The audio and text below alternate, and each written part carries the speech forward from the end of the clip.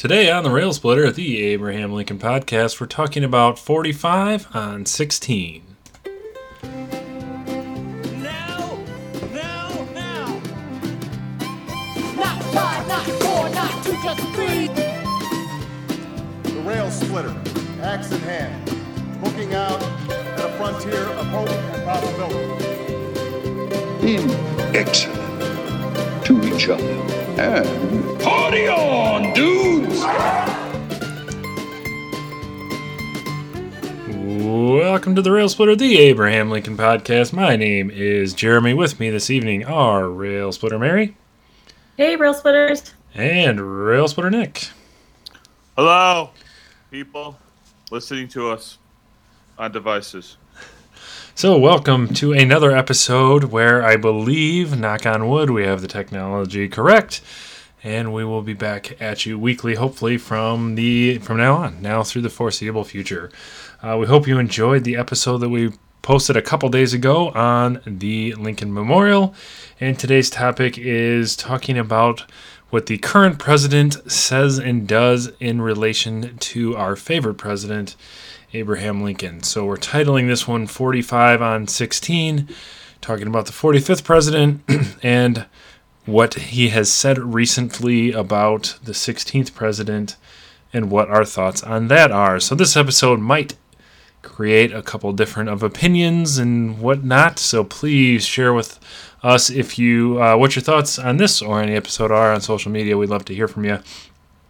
And of course, we don't mean to tick anybody off, but I always say if we didn't have political beliefs, we probably would be less human. It is as much a part of our belief system as anything else, and it's kind of silly to hold them back because I think it makes us who we are. And I don't believe you can have a conversation about the Civil War or any president in history without bringing in politics. I think that would be an incomplete conversation, and we've talked about this many times on the show, so hopefully y'all are into it and will enjoy this conversation about how presidents view each other in history, mention each other, talk about each other, and all of those kinds of things. But before we get started, I realized when we took our little break in between recording episodes that we forgot to talk about Rail Splitter Book Club Part 2, or Version 2, where we had so many of you take the time to vote. And by the way, Election Day is November 6th. Don't forget to vote Tuesday, much like many of you voted in our far less important election in Rail Splitter Nation for the Rail Splitter Book Club next phase 2 2.0. The winner of the Rail Splitter Book Club election for the second time around is Lincoln's Greatest Speech by Ronald White about the second inaugural. So we look forward to having quite a lot of conversation about it. Next week, we will let you know when we will do our first installment of the Rail Splitter Book Club for that book and how many pages or how many chapters you should read if you want to participate. Of course, like every book club, you don't have to read to be a part of it, but it might help. There are quite a lot of discussion ideas that I foresee about this book. I have not yet started reading it. Mary, I know you have. Of course, the biggest question will be, with a title that bold, was the second inaugural Lincoln's Greatest Speech? I'm guessing that's going to be a thesis of the book, but there's a little speech in Gettysburg that, of course, everybody may contend was actually his greatest speech. So that's one thing I'm looking forward to determine what about the second inaugural, at least from Ronald White's perspective, makes it Lincoln's greatest speech as opposed to the Gettysburg Address. Mary or Nick, any thoughts on our recent Rail Splitter election? I will not be reading it. I am boycotting this. I am everybody's favorite Rail Splitter, and I did not win this vote. It is rigged election. I want to demand a recount. I am extremely disappointed, and all of you Rail Splitters, I didn't rally the base. You know what? I talked myself through this. This is my fault for not rallying my base to come out to the polls and vote for this. I say this. Don't make the same mistake come Tuesday. My base, go up there and cast that ballot. I guess I'll read it. I'm just really hurt. That's all. It was a competition in my eyes. Hey, just for the record, it's not the best speech. All right. At least you lost to a Canadian, No. and I'm sorry for that. Unbelievable. Unbelievable. You know what? I'm going to boycott. I'm going to actually read Fillmore's speech instead. So, actually, I would never do that. So, that'd be god-awful. No, thank you to all those who voted. All the books I thought were great choices, and I hope we get to read all of them at some point on the show. And I'm Canadian, so obviously I will not be voting on Tuesday. But to all of our American listeners, please go out and vote. It is very important that you do so. And as Jeremy said, yes, I have started reading the book, and I can tell you so far it's very good. So I would encourage all of our Rail Splitters to read along with us. Mary, if you get to Chicago, I hear you can vote early and often. So. Ooh. That is the legend of Chicago politics. So, yeah, definitely vote on Tuesday. We will be paying attention to the elections, of course, very closely, especially the nail biters in hopefully in Texas and in Georgia and the governor election. And there's a couple others for sure. And then, of course, in our home state, Nick and I's home state of Illinois, we have a governor's race that we're taking a look at, and a couple House races as well. So it will be interesting to see how that all plays out in the midterm elections. But today we are also talking politics, and the current president has been quite active in campaigning in those elections, and has been kind of doing his so-called Make America Great Again rallies throughout the country. And there was one rally from it was probably maybe 10 or so days ago, maybe a little bit longer, by the time this posts, in Ohio, where the president kind of gave, in his view, a little bit of a history lesson. So I'm actually going to play that for you, play a couple minutes of that speech, and then we're going to talk about it, where the current president is in Ohio giving the speech not that long ago, and he mentions Abraham Lincoln, so it definitely fits into our topic for this evening. So take a listen. Many of you may have heard this, but just so you know what we're talking about, take a listen here. Ohio is the state that gave us a great president who hasn't been properly recognized, okay? William McKinley has not been properly recognized. What he did in terms of trade, in terms of war, but in terms of trade, and I hate to say it, in terms of being smart and tariffs, William McKinley has not been properly recognized, but maybe someday he will. It also gave you a general who was incredible.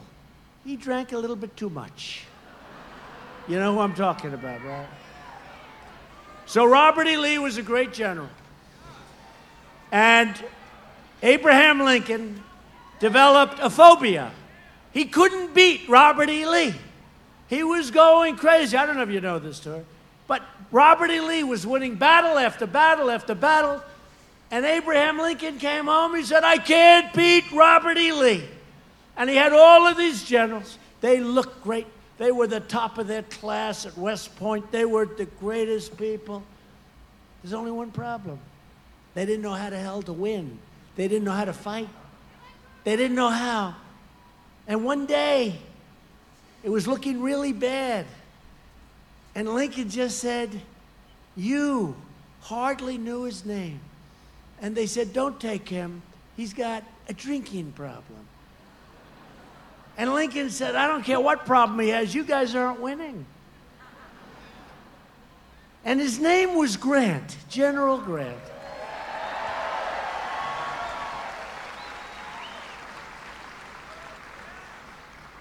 And he went in and he knocked the hell out of everyone. And you know the story. They said to Lincoln, you can't use him anymore. He's an alcoholic. And Lincoln said, I don't care if he's an alcoholic. Frankly, give me 6 or 7 more just like him. He started to win. Grant really did. He had a serious problem, a serious drinking problem. But man, was he a good general. And he's finally being recognized as a great general. But Lincoln had almost developed a phobia because he was having a hard time with a true great fighter and a great general, Robert E. Lee. But Grant figured it out. And Grant is a great general, and Grant came from right here. Ulysses S. Grant. Okay, so thank you for listening to that. And just so you know, when I play audio like that, Nick and Mary can't hear just the way the technology set up, so they had to sit in silence for those 3 minutes, which was actually probably more pleasant than listening to that. So, of course, the start of that little speech was about William McKinley and how he's not recognized because he was so great in tariffs, as the current president says. To me, and if perhaps I'm being a little too harsh, but it feels like he read 2 paragraphs of Wikipedia articles on McKinley, Grant, and Lincoln, and then decided he was a PhD in history. But he says, McKinley doesn't get the proper respect for being so great in tariffs, which is just absurd. But anyway, the tariff issue is a little bit less related to us as a Lincoln podcast. So his assessment of the Civil War was that Robert E. Lee was a great general that Lincoln had a phobia of and couldn't beat him, couldn't figure it out, and that he had all these guys who were the top of their class and couldn't beat him. And then he said you. And then in the president's words, he barely knew his name. And he said you, and everybody said, whoever everybody is, everybody said, don't hire him, he drinks too much. But Lincoln hired him anyway to be the general, and then apparently we couldn't stop winning after that. And Lincoln had almost developed a phobia of Lee, and but then we started winning, and we couldn't stop winning. And then no one ever recognized Grant for that until recently. That is... if a 7th grader was giving a report on the Civil War, I'd maybe give it a C minus, maybe. But man, that is not a real accurate depiction of really anything. And it's just really, he's talking to people from Ohio, so I feel like he Googled famous people from Ohio and was like, oh, Grant was born in Ohio. Let me tell this load of crap about Lincoln being afraid of Lee, who he could not stop calling a great general. And then he makes up this story that's not true.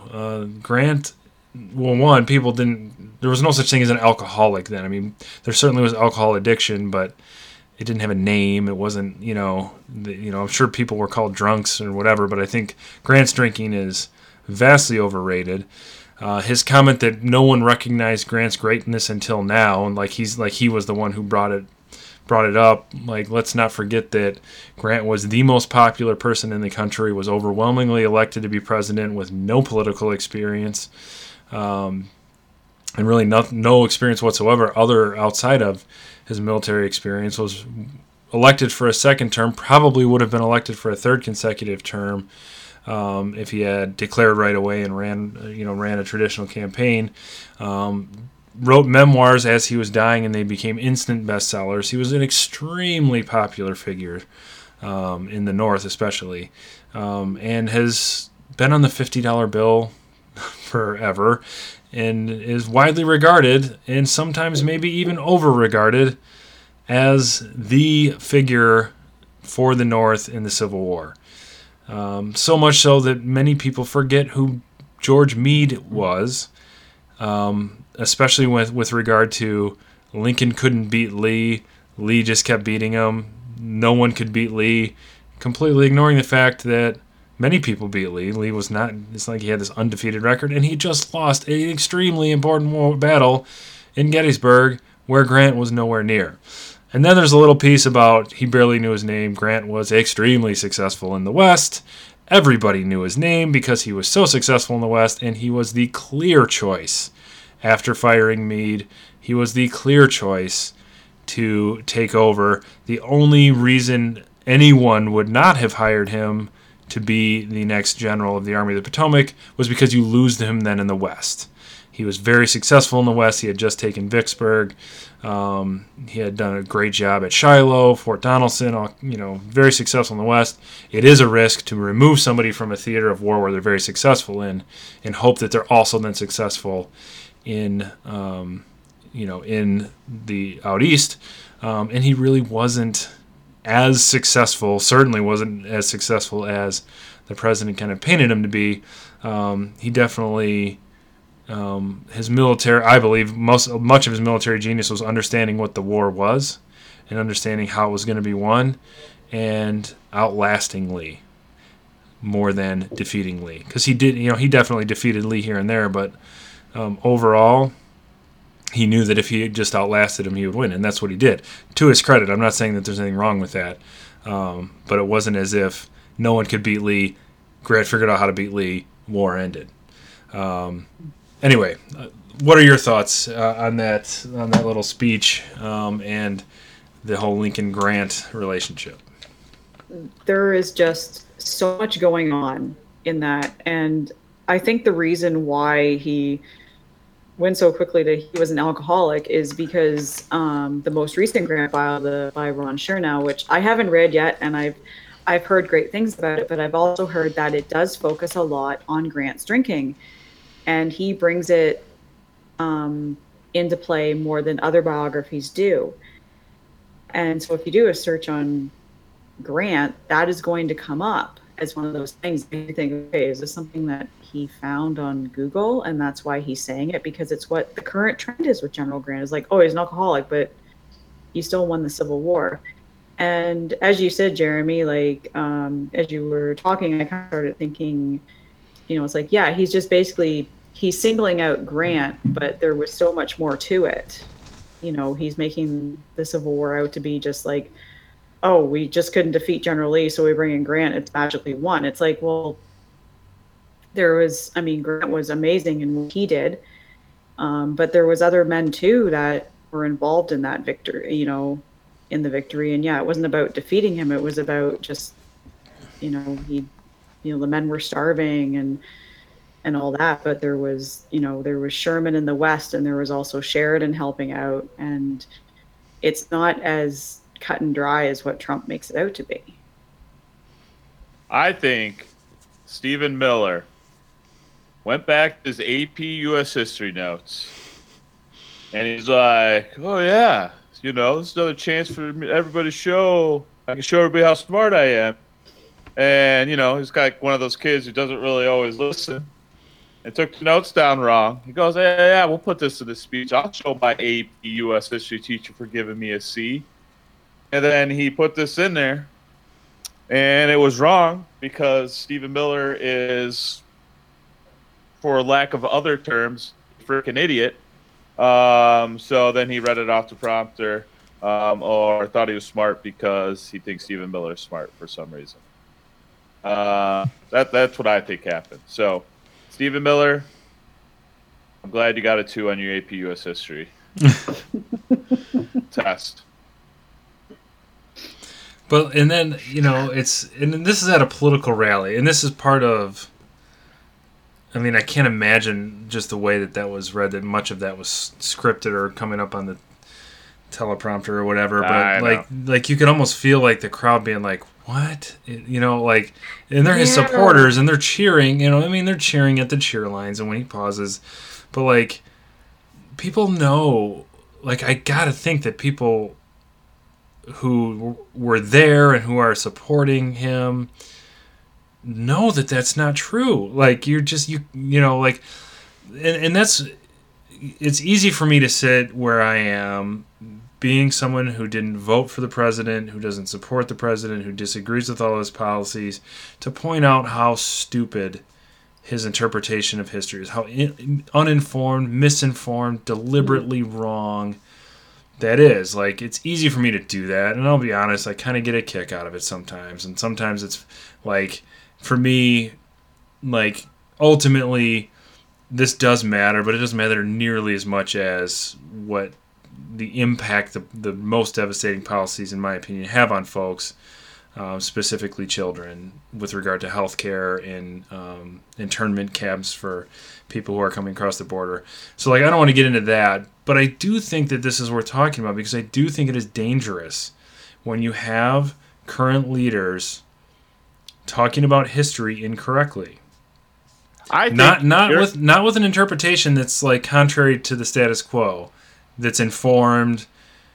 Like, I believe he's, this is an example of how he deliberately misrepresents history. That is very, very dangerous for a leader of a country to do, because I believe that those are the first steps, or among the first steps, toward trying to rewrite history in a way that influences politics at best, and at worst, it rewrites history so that people become afraid of change, and and increases the power of a sitting president. Dictators have done this for centuries. They have tried to rewrite history, or have rewritten history, with like either the literal burning of books or the spreading of ideas, to demonize people that are different and to raise up people who are similar, to create this nationalist idea. And it can be dangerous. So this is not him just speaking off the cuff. Even if it is still dangerous of him just speaking about this, because you're trying to rewrite history in a way that makes your policies look better. And I believe that is extremely dangerous, and is something that we need to talk about. I think you're underestimating the impact of the Lost Cause. Because I feel that if you polled the majority of Americans who is the greatest Civil War general, hands down, Robert E. Lee would win that poll. I honestly believe that. I think so too. And I don't know if there's polling data out there to even support that already. But the Lost Cause has had such an impact. And part of the narrative of the Lost Cause is that Lee was the second coming. He was the greatest Civil War general. And that Grant was a drunk. I mean, that is just part of the Lost Cause narrative that has had a huge impact on America, to the point where people fly the Confederate flag without any historical understanding of the roots and foundation of that, and truly believe that it is a Southern pride thing, and have no idea the history behind it. I mean, they don't. And this is just, and I think Stephen Miller does this a lot with immigration stuff. He will find these fake, false narratives in history that a large chunk of people have believed, to rally up their base to do that. And we're seeing it right now with the use of the 14th Amendment, which was created by radical Republicans who would be absolutely, they're rolling over in their grave to hear the interpretation of the current 14th Amendment, especially when it comes to birthright citizenship in this country, and how he's literally trying to rewrite that. And there are people going on talk shows saying that it did not mean, that it did not apply to immigrants in these scenarios. First of all, we had a Supreme Court case that already decided this in like the 1890s with a Chinese restaurant worker, who fought for the citizenship. So, I mean, this is just on par of the course. I mean, we shouldn't be flabbergasted. We shouldn't be shocked. It is who he is. We need to stop accepting that it's anything else. It's just the way it's going to be. I mean, until he's out of there, God, I hope it's 2020. But who the hell knows? Yeah, and I definitely want to spend some time talking about the 14th Amendment. That was kind of definitely something that I believe also applies to Lincoln. So that'll be chapter 2 of tonight's episode. But yeah, I agree. And I don't think there's anything wrong with saying that Robert E. Lee, even if you say he was the greatest Civil War general, I don't think that in and of itself is wrong. But you have to accept that he was fighting for the enslavement of human beings. I don't think he's the greatest general. He made one of the stupidest decisions of the entire Civil War. Mm-hmm. It completely took away any military chance, which it never had, but any little slim of chance to ever win the war from a military standpoint. One of the biggest mistakes. Yeah, I agree. Like I said, I'm not disagreeing with that. I agree. But it's like saying like Adolf Hitler was a good public speaker. Like, that's true. He was, he was obviously the most despicable, horrible, every possible expletive and superlative, everything, the worst person of all time, like hands down. But like, in and of itself, like so like, yeah, it doesn't bother me as much that people identify Robert E. Lee as a great or one of the or the greatest, whatever. But like it doesn't matter. Like, you have to look at the war for what it was, and why would we really even rank them anyway when we're trying to understand what the war was about? You have to acknowledge that it was about the enslavement of human beings, and one side wanted to keep that system and the other side did not. And was fighting for, you can say all you want that they were fighting for union, but the war became about the enslavement of human beings. And then, going back to that real quick, the most supposedly, like people always say, John Kelly is like the conscience of the White House. He went on like national TV and said, the cause of the Civil Compromise. Mm-hmm. Well, first of all, what was the lack of compromise over? Slavery. Yeah, exactly. Like, that's what I was telling the kids the other day. We were talking about this issue in class. I'm like, okay, yeah, if you want to say it's about state rights, sure. What's the state right they were arguing over? Slavery. So it's not even Trump. It's John Kelly, who supposedly is the conscious, the guy who talks good things to Trump, supposedly continuing to make these mistakes too. I don't know. It's depressing, man. I'll tell you that much. It's depressing how much misinformation that is out there and continues to be out there. Yeah, I agree. No, I agree. Yeah. But I think the Civil War especially is, well, one, we talk about it on the show because this is a Civil War podcast, being an Abraham Lincoln podcast, obviously. But I think what is most alarming about the rhetoric, to me, oftentimes goes back to, like, much or maybe even all of American history. Mm-hmm. Like, when you look at Charlottesville and there were good people on both sides. Like, that was about, that had its roots in the Civil War and slavery, enslavement for sure, and enslavement.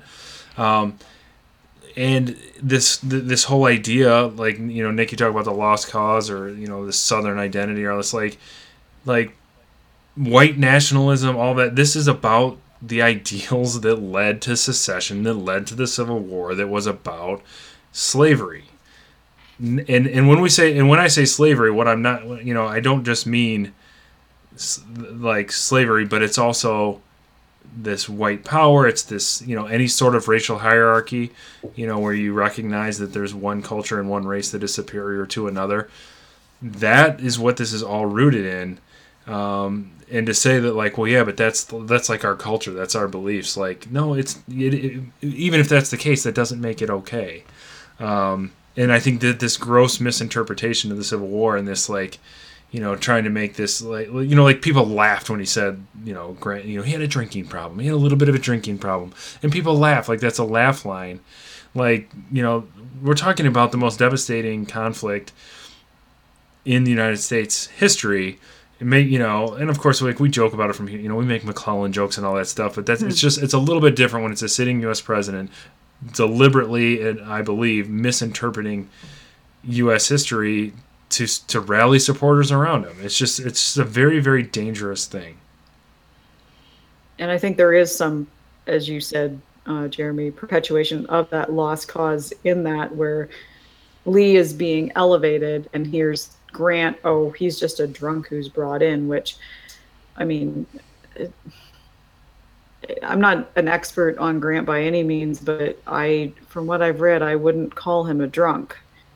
He drank, but like, I don't know. Just how Trump is saying that, and people are going to come away from that thinking, oh, Grant was a drunk, mm-hmm. and they're not going to want to know any more about him. And they're just going to be like, oh yeah, he was a drunk. And that just, I don't know. It is scary, as you said, that it's, in a way, like rewriting history. Well, and he also said, and everybody was telling him not to hire him, which is just simply not true. Like, he was the clear, part of the reason he was the heir apparent and, like, the clear choice was because Lincoln had tried almost everyone else. Like, there wasn't a Pope, there wasn't a Hooker, there wasn't a Burnside, there wasn't a McClellan, like Meade, he had gone through plenty of generals in the East, and they weren't working out. But, when he went to Grant, there wasn't everybody telling him not to, and he said, I don't care that he's a drunk, I'm going to go. Like, that never happened, and it just didn't.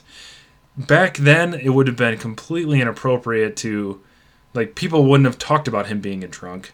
Exactly. They may have in private or whatever, but, like, I don't think he was known as that. Sherman had mental health issues. He may have had a poor reputation from it.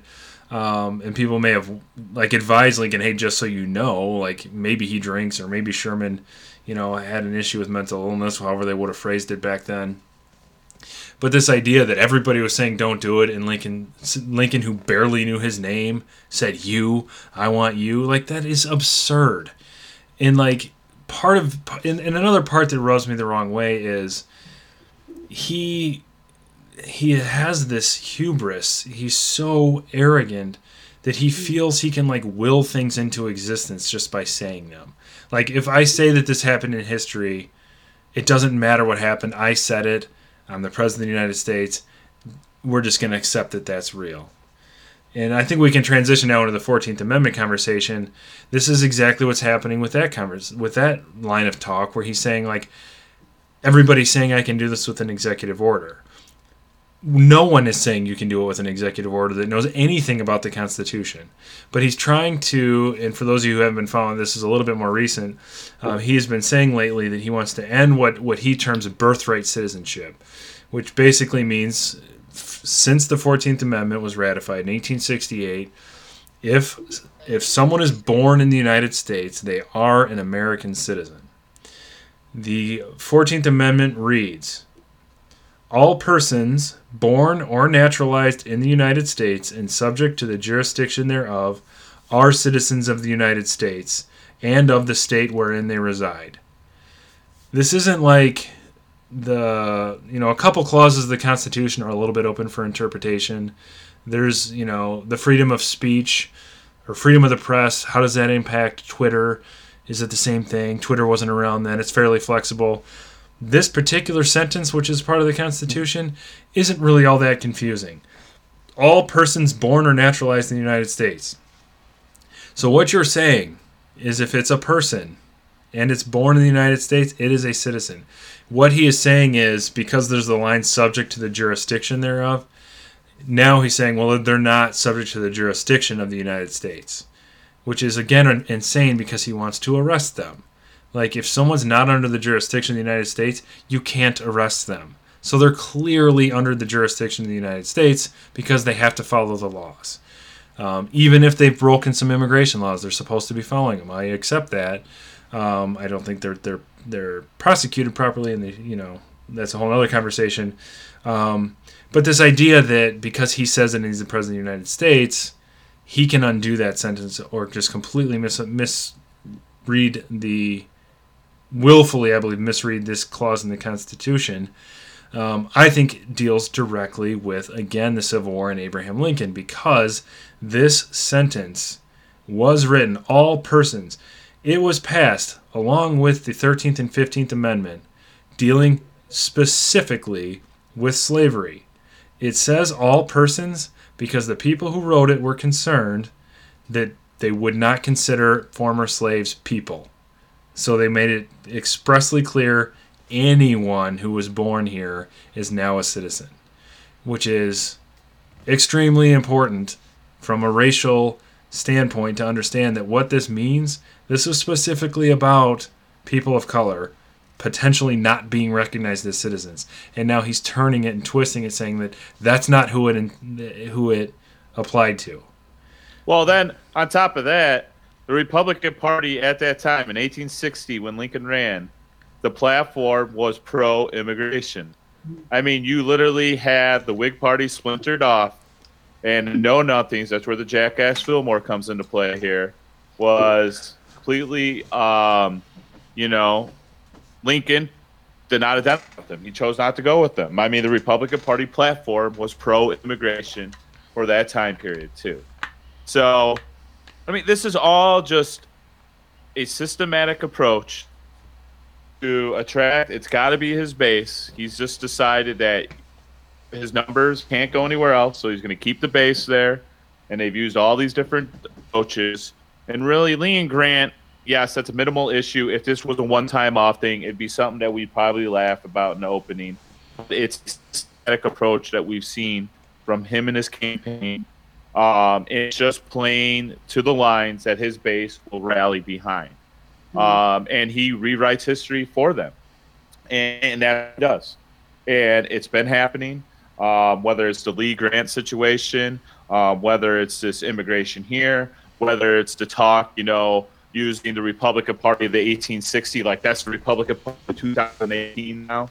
And labeling Democrats, 2018 Democrats as the racist party, because when you look back, the Democrats controlled the South during that time period of the Civil War and Jim Crow. I mean, it's just not the same. They're just cherry picking history, and this is dangerous, and this is what happens.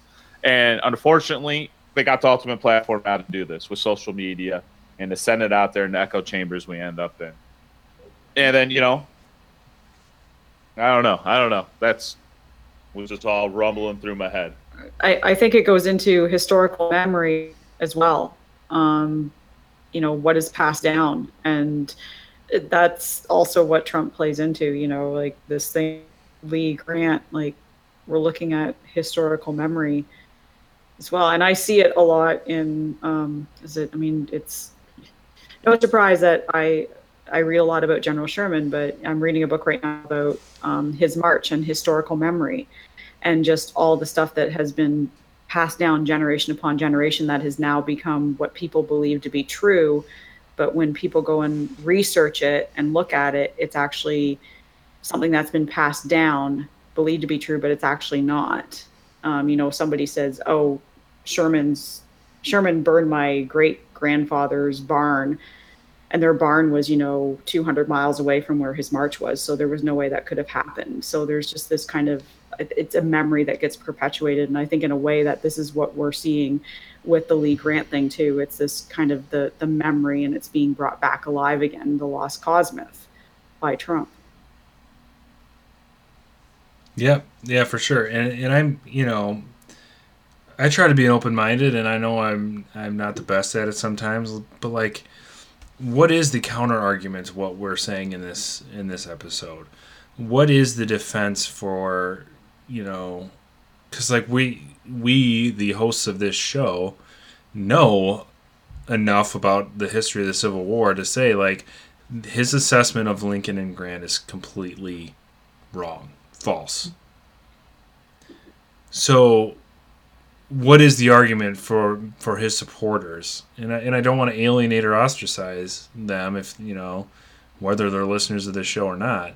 But I'm trying to understand it, so maybe I can empathize. Like, what is it about that that's okay? I really struggle trying to wrap my head around it, because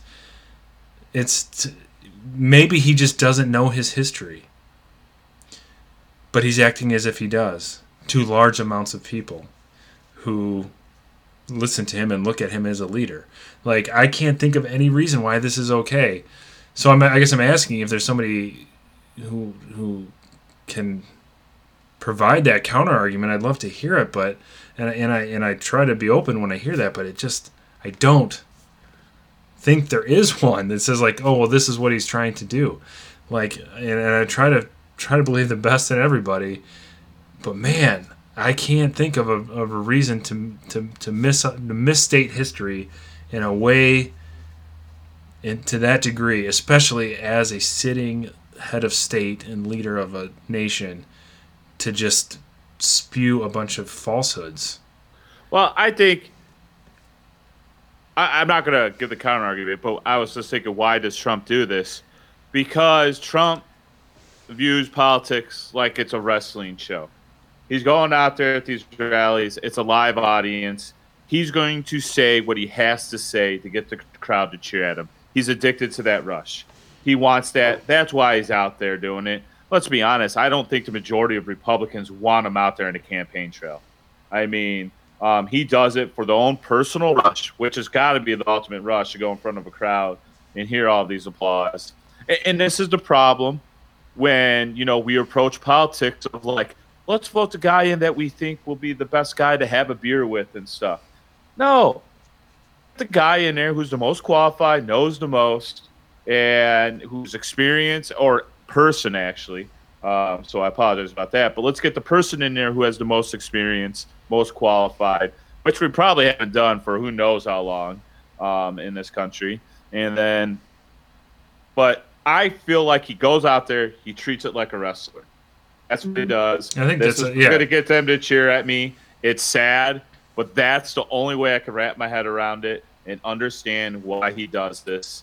And that's just the bottom line. And then he's so narcissistic, so arrogant that, I mean, look at who one of his idols were, or one of his mentors, Ray Cohen. Mm-hmm. The guy behind McCarthy, the guy who was left standing when all the McCarthy stuff settled. Look into history of that. It's no secret what's going on, I don't think. Yeah, I agree with everything you're saying, Nick. I would push back slightly on the like someone you'd have a beer with. Like you also have to be a decent human being, like the most experienced and the most knowledgeable. Yeah. Like one of my heroes is President Obama. Like he's a truly good person. Like I believe that he has love in his heart for every human being on the planet, especially every human being in the United States. Like, so like I wouldn't say like somebody, like I don't want to have a beer with an asshole. So like in that regard, I would say like I kind of get it, but like it's not necessarily somebody you can relate to, but like you do have to have qualities beyond knowledge and experience, like being a decent person. Like Justin Trudeau is a decent person, and I think that's maybe where some people disconnected with Hillary Clinton, because they were successful in painting this picture of her as not that. I don't, but I believe that she's a good person, but like I don't think the current president is even pretending to be. Like, and I think that's where a lot of the hypocrisy from a lot of his base is really being exposed. Like, I think that he has completely embraced his persona of being abrasive and an asshole. Like they say, like it's the whole F your feelings thing that a lot of people say to liberals. Like, oh, go take your feelings and cry. Go take your participation trophy and cry. Like that matters. Like emotions matter. We're human beings. Like, like if hungry children upset me, that doesn't make me less of a person or less than of a man or whatever bullshit you're gonna say. But I think he completely embraces that role, and he doesn't pretend to really care about people that don't have health care, or to care about people who don't have jobs, or to care about people who don't have food, especially if they didn't vote for him. Like, he does not care about those people, I don't believe. I think me and Kara were talking about this, and she brought up life's an infinite game. But Trump views everything in a win-loss situation. Mm-hmm. And when life's an infinite game, you can't measure everything by wins and losses. And when you do, you just lead us down this road of this endless competition. And when you really play everything wins and losses, it becomes an I game. And we are all just pawns in the game for him to win whatever fictional game he's made up in his head. I mean, I don't know. He's so bad, I wouldn't even... Fillmore's better than him. Slow down, Nick. Slow down. Yeah, that is. Let it be noted right now that Nick just said there was somebody that Fillmore is worse than Fillmore. It's true. It's about time that we officially say it on the show. That is my true feelings towards Trump, and all Rail Splitter listeners know those.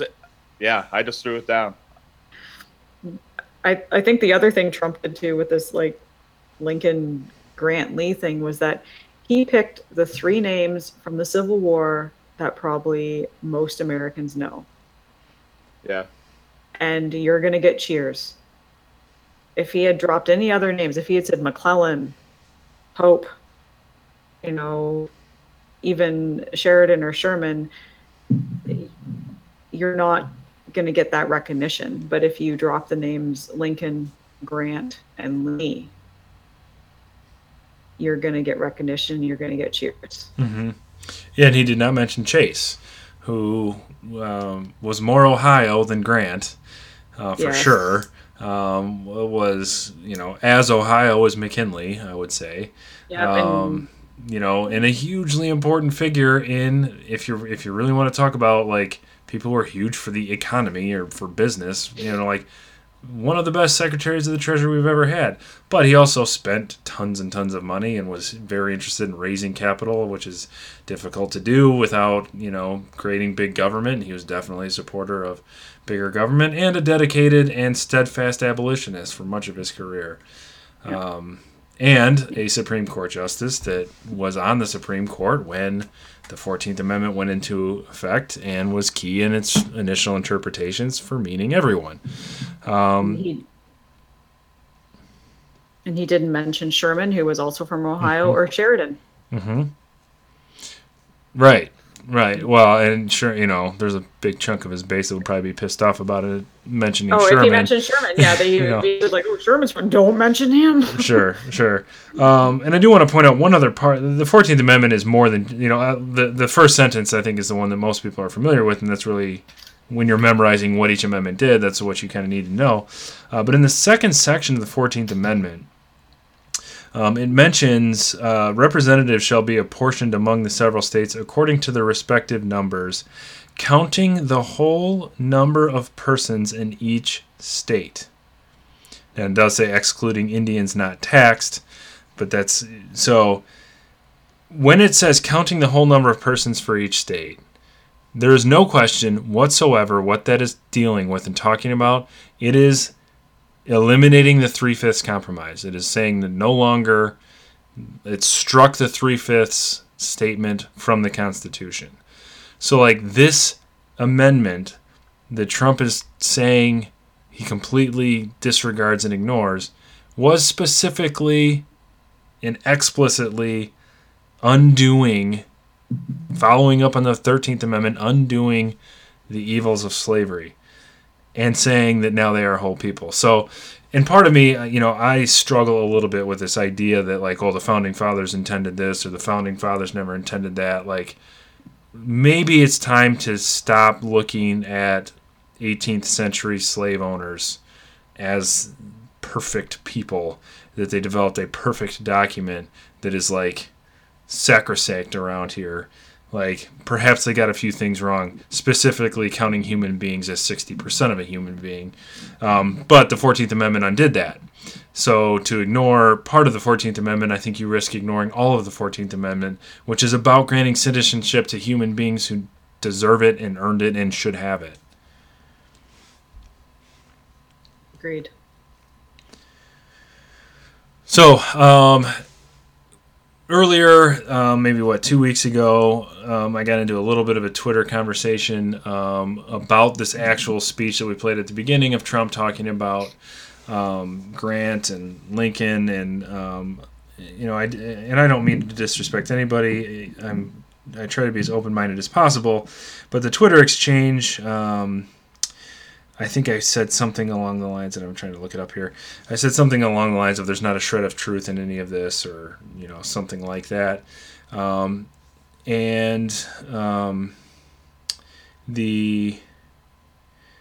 Someone said this, like another good Civil War account that I can unfollow, or something like that. Okay, so I said, not one word of this even approaches a cogent, informed thought. General Meade would certainly take issue. Basically saying General Meade beat Lee. And then someone tweeted, and political banter once again removes my interest from a great Civil War Twitter page. So I appreciate the compliment, I guess. Mm-hmm. But please, if you disagree with what we're saying on tonight's episode, you're welcome here. Your opinion is welcome here. We may disagree. I can only speak for myself. I may disagree with it, and I'm passionate about my beliefs, and I'll stand by them firmly. But I would never, I hope, make anyone feel less than because of their beliefs. And I think that that's an important thing that we all need to model, especially for young people.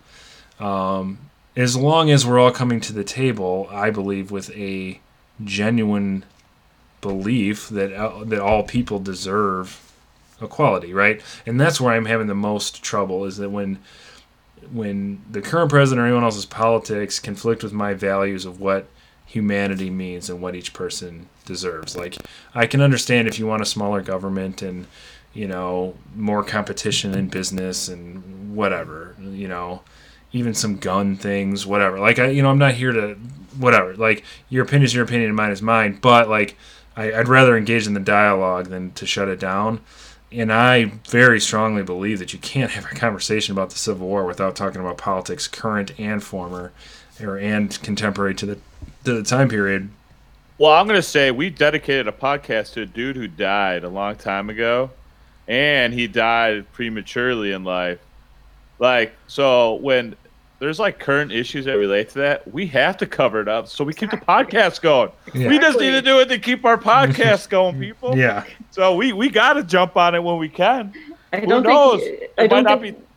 Go ahead. You can't have a podcast about Abraham Lincoln and, you know, pulling in the Civil War and what he did without discussing politics. You can't. But the one thing that we are like Abraham Lincoln, as Jeremy says, like, your opinion is welcome here, and, you know, feel free to share it. And I find doing that, like, you have great discussions about it, you know. Right. And I don't say this facetiously, or don't listen to the show. Like, you know, like, this is what it is. This is what our show is. Like, you know, we feel, and I feel that this needs to be part of it. And if you're not okay with it, that's okay. Like, it's totally fine. We're the only Abraham Lincoln podcast. So my apologies. There's nowhere else to go, I suppose. What I told to this particular Twitter user, one, was that any conversation about the Civil War that doesn't talk about politics isn't complete. But also, if you disagree with me on 45's assessment of Lincoln, Grant, and Lee, providing a defense of it seems more productive than removing yourself. Like, I said that there wasn't anything in here that approached an informed thought for the reasons that we outlined in the show so far tonight. What about his statement do you think was accurate? Did you think was well-informed? I don't think any of it was. I suppose you could make an argument for, like, yeah, none of it was well-informed, but it doesn't matter because that's just him being him. Okay. You know, I think that that's dangerous. I think that there's a counter-argument that says, like, it's really not that dangerous. It's not that big a deal. It's just a rally. Perhaps. You know, perhaps.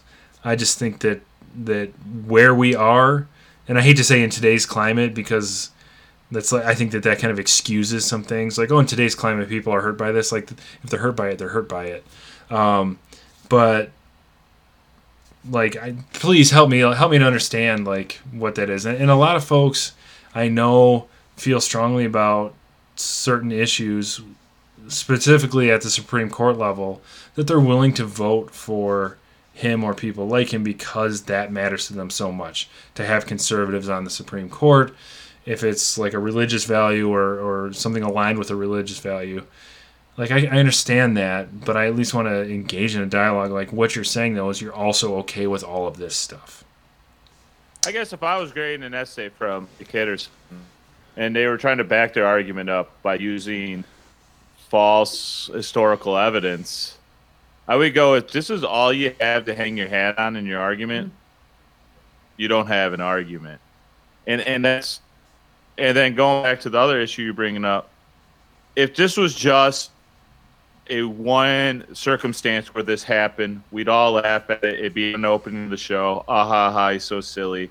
This is a reoccurring problem that has happened over and over again with Trump or the Trump administration, and that's the danger in it. Use the history. I mean, this is all you have for your argument. It must not be very strong. And if there's something I'm missing, like Jeremy was saying, definitely, let us know and enlighten us, please.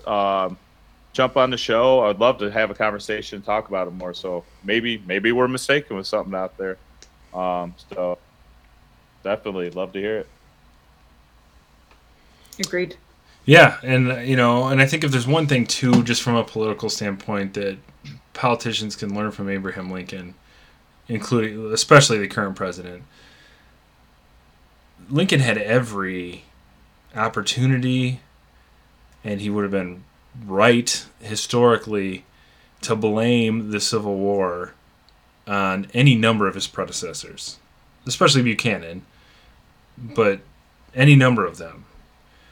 Like, he never did, like that. He realized, like, that would have been stupid and a waste of time. But, like, if it was truly about the, assigning blame and, but, like, currently now it's like anything that's wrong was a previous administration's fault. Anything that's right was 100% the current administration's accomplishment. And anyone who disagrees with them is now either the enemy of the people or an angry mob. And that's just, to me, just very dangerous. I mean, and if you look at Lincoln, his civility with dealing with the opposition was so strong. And his empathy at the end of the Civil War with the malice toward none ideal is so strong. Like, that's important, and I think that it's a dangerous slope that we're on if we're calling the opposition party, who more people voted for than voted for anyone else, an angry mob. That, to me, is also very dangerous. So, thank you for dealing with our political banter. Hopefully it was entertaining for you in one way or another, and thought-provoking. Please comment to us whether you agree, disagree, somewhere in the middle. We'd love to engage in some dialogue.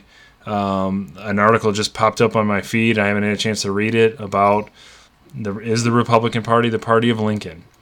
That's a conversation very much aligned with this one. Like, what are our thoughts on that? We'd love to hear what some of you all are thinking with regard to that. So thank you once again for tuning in. This was a little bit of a different episode that we like to do from time to time, just kind of drawing lines from Lincoln's time to today. I think it's extremely important to continue to do. We do have a weekly feature called Of the People, by the People. Mary or Nick, did you want to go first with ones for this week? I know we just recorded an episode, so I would understand if you don't have one at the ready. Hey, Mary. Okay, I have one. It's actually a whole Twitter account that I've started following, and I've become friends with her. Her name is it's at Jen Rowling, so JenRoling art, and her name on Twitter is the General, and the E is a 3. Anyway, she is an illustrator, graphics artist, student of Mr. Lincoln, and silly cartoonist. Art, history, and science, a dash of philosophy, and a large helping of humor. And her Twitter stuff seems to pop up for me right when I need to see it. She's an awesome artist, and she very much loves Abraham Lincoln, but her favorite general is the same as mine, General Sherman. And for Inktober, which just ended, she did a whole series on General Sherman, and some of the pictures are humorous, some of them are sad, some of them are very thought-provoking, and some of them are just, I don't know, she's very talented in what she does. And as I said, she's also into Abraham Lincoln, so she is worth a follow. Again, it's at Jen Rowling Art. You can find her on Twitter. All right, Nick? Hello? Yeah, sorry. I'm still looking here. I have one that was from the Facebook group, which is the Rail Splitter. If you just take a search for that in Facebook, you should find it. Ben Holmes was kind enough to find an article and post it because he thought of us, or not us, maybe everyone's favorite Rail Splitter. It's from probably the best news source out there. That's literal fake news. The Onion, which is my favorite newspaper. The Onion posted a story that Ben shared with us, which thank you, Ben. The headline, Child's Store-Bought Millard Fillmore Halloween Costume Nowhere Near as Good as Friend's Homemade Millard Fillmore Halloween Costume. I almost picked that one. Yeah, I thought for sure one of you would, so I had a backup just in case. But so awesome article, and what I really like about it is, one, it's hilarious, and two, Ben, it's posted it because it applies not only to history in general, but to the show specifically. Very, very funny stuff from the Onion about Millard Fillmore and Halloween costumes. So, Nick, did you have one? It's probably okay if we don't, since we just recorded an episode earlier. Yeah, I found here Okay. that I liked 6 days ago. Kevin Levin, basically, I follow him. He has a quote out there. For the record, the question of whether person X is a historian holds absolutely no interest to me. The more interesting question, and the only one that matters to me, is whether person X does a good job of writing about history. So I feel like that kind of fits in. So I think definitely one of our messages, we have no problem with people who talk history, but we do have an issue when you talk wrong about history. Yes, and that's a really thought-provoking quote, Nick, because there's got to be like amazing historians out there who don't write very well. We're lucky, Ronald White is a brilliant historian and he writes well. Chernow writes well, so I think there is something to be said, and I do think that there are folks who are not historians. They shouldn't claim to be historians if they're not, because being a historian is different. But if you're actually writing, I think you are a historian in a way. There's always this quote, if you for runners, there's no qualification to be a runner. If you run, you're a runner. I think it's a little bit different with a historian. If you're a historian, that means you have a background in a degree and your profession is doing history. So we're not historians, we're enthusiasts, we always say, but that is an interesting point. I think folks who write books or write biographies are historians because that is their profession and they are trained. But that balance of good history and good writing, how folks find that. So I like to ask that when writers come on, and to go down that road, I think is an interesting one. But the Lincoln community is blessed with having people who are good at both. Some better than others, and some great writers whose history isn't as good, but I think generally speaking, there's just plenty of stuff out there. But yeah, good quote, very very interesting concept about good writer versus good history. I would like to, for This Week in Lincoln this week, just bring up another post in the Rail Splitter Facebook group from Melissa. Melissa, thanks for posting this. This was a sighting at the Marine Corps Marathon just last weekend. Someone made a sign that said "Run, Abs, Lincoln, Run," with Lincoln with kind of a shirt off with a totally cut look, which I thought fit into This Week in Lincoln quite well and is pretty funny. So thanks for spotting that and thinking of the show and posting that on the Facebook group, Melissa. We really appreciate that, and that definitely brought a smile to my face, because I've run from time to time, and I think that I would definitely get a chuckle if I saw that sign. That was another of my picks too. I saw that and that was really cool. Awesome. So yeah, if you're not in the Facebook group, join it. There's all kinds of good stuff on there, and we definitely enjoy having all the folks on it. Any parting thoughts other than vote on Tuesday? Vote on Tuesday. All right. If you're in the United States, vote on Tuesday. Yes, vote on Tuesday. Canadian is telling you to vote on Tuesday. Right. So vote on Tuesday, and we'll be interested to see how the midterm elections shake out. Shit. Early vote today. Or early vote today. I don't like to early vote. I like election day. It's just fun for me. I like to do it on election day. I like to bring the kids. Early vote. I really like election day. I like to get the sticker. I like to bring my kids. I like to make a big deal out of it. You get an early vote sticker if you vote early. I know. We don't get stickers in Canada. Man, that's why you're not as good as America. I know. Don't get stickers. I'm going to write to Justin Trudeau and tell him we need to have stickers. Too busy looking in the mirror. I know. He is beautiful, though. He is a beautiful, Wouldn't you look in the mirror all the time if you were Justin Trudeau? Yeah. He probably has those abs that was on that sign.